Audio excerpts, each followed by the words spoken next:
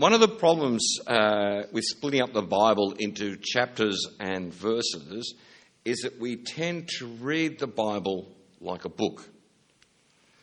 So when we come to a new chapter, we think it is a new topic, and we read it as such. But that's not the way the Bible was written. Chapter divisions we have in our Bibles today were introduced in the 13th century. And verse numbers didn't come into the Bible until the 1500s. And whilst it makes it easy for us to find the same spot, it doesn't mean it does mean we can miss its continuity sometimes. Last week we looked at what it meant to be a follower of Jesus. Well, this week's reading is a follow-on, a direct follow-on from last week.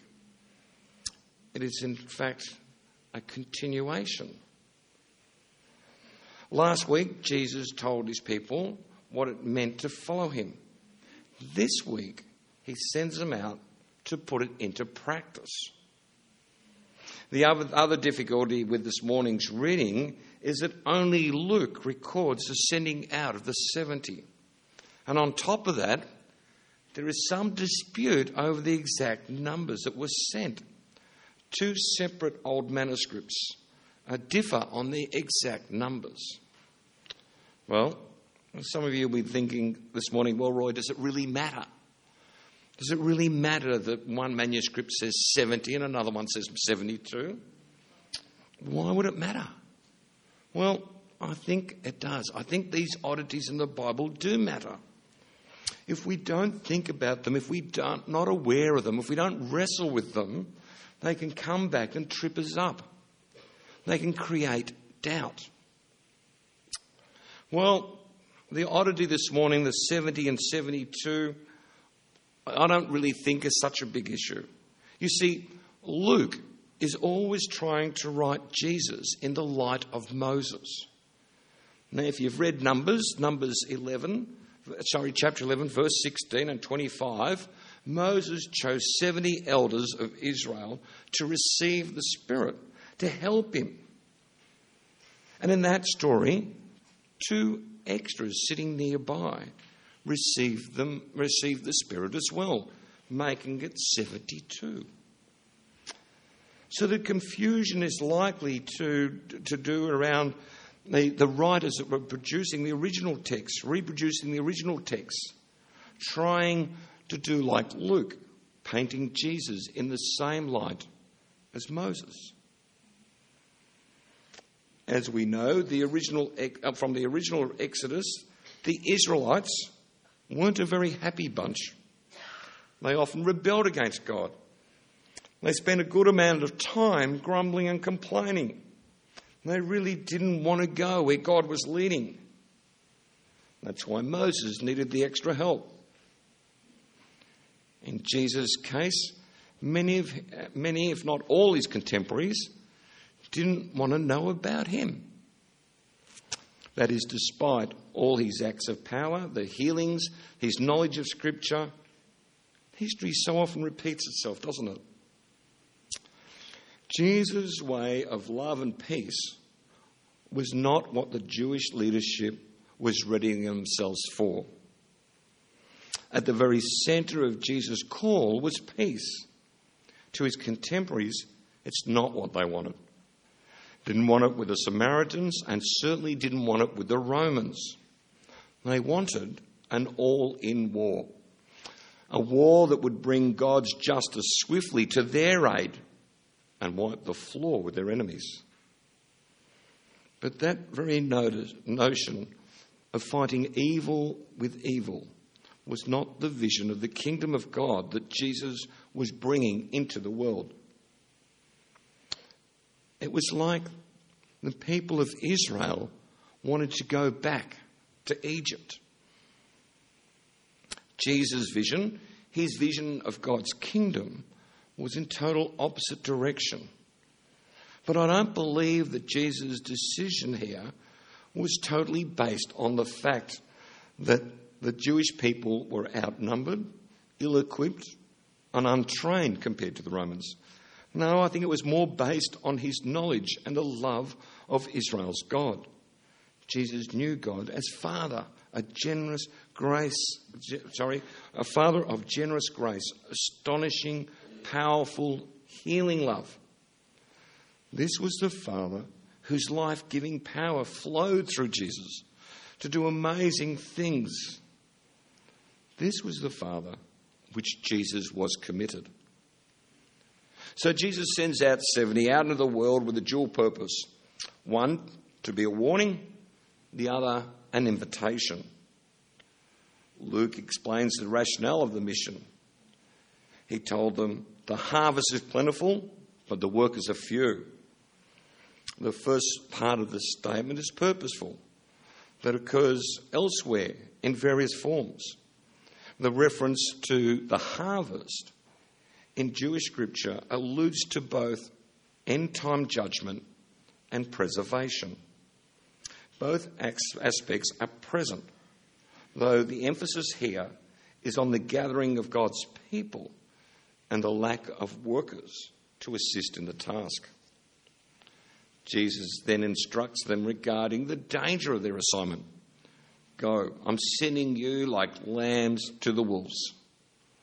Well, wolves were greedy animals, grumpy, deceitful, bold, violent, and people of this type were not the type you wanted to place your safety with. But rather than equipping his disciples, Jesus de-equips them. Do not carry a wallet, travel bag or sandals, and greet no one along the way. The absence of what we might think of as standard travelling equipment indicates the total dependence of the disciples on the sender. The instruction to greet no one on the way underscores the urgency of the mission. It is saying, be single-minded. Be single-minded in purpose. And something that I'm sure he says to me a lot, don't get distracted. Jesus gives further instructions regarding the behaviour when they enter a house. Into whatever house you enter, first say, peace to this house. And if a peaceful person happens to be there, your peace will remain on them. If that's not the case, it will return to you. The command to greet a household with peace is not only adopting common Jewish practice, but it is also central to Jesus' message of Jesus' good news.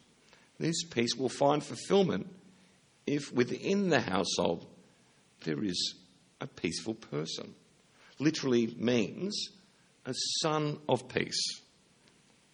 To be a son or a child of someone is to be characterised by that attribute. Jesus also says, stay in that same house, eating and drinking what they provide. For a worker is worthy of his wage. Do not move from house to house, and whatever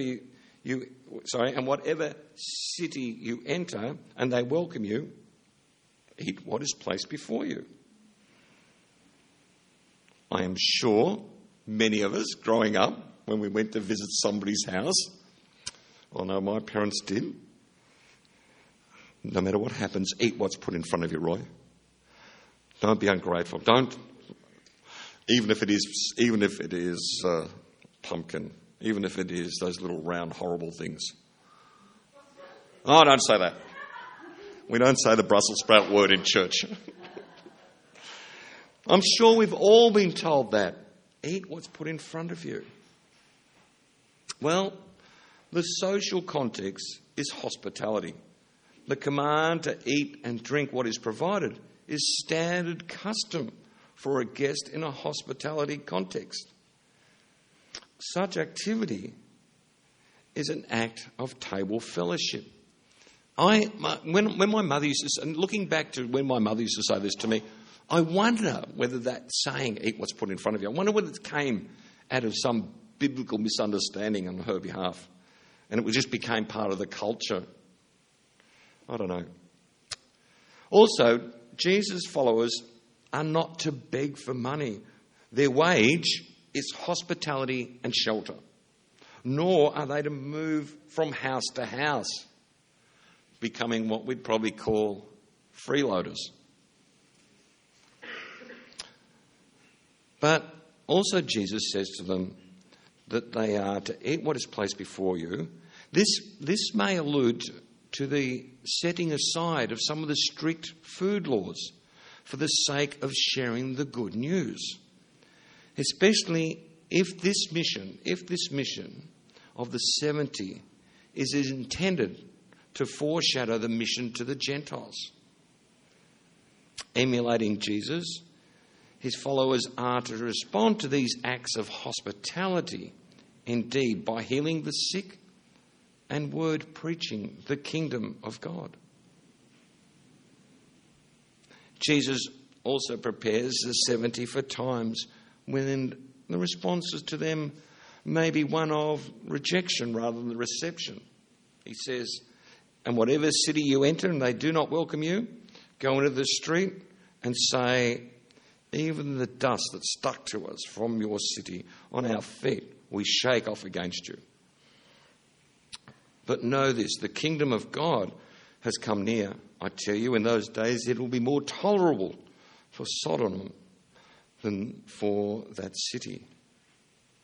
You may remember last week I spoke briefly about the rejection to Jesus by the Samaritans. Jesus has replaced the knee-jerk reaction of James and John with a powerful prophetic gesture. The shaking off of dust from their feet is an appropriate symbolic act for those who have not acted hospitably. For if they had been proper hosts who washed the feet of their guests, they wouldn't have dust to shake off. But also notice how Jesus tells them what they should do and doesn't say anything about how they should be measured, how they should be measuring their success. If people don't accept your message, he says, shake off the dust of your feet and move on. In our churches today, it is difficult to avoid measuring success. We live with membership figures, giving levels, budgets, annual reports, and so on. And it's very easy to measure our work by these figures. That is not how many people, that is how many people will measure the success of a church. But to me, it seems contrary to this passage. It just seems to be against what Jesus is saying. Well, like you, I've heard this verse as a model for evangelism lots of times, which I think to some extent is right.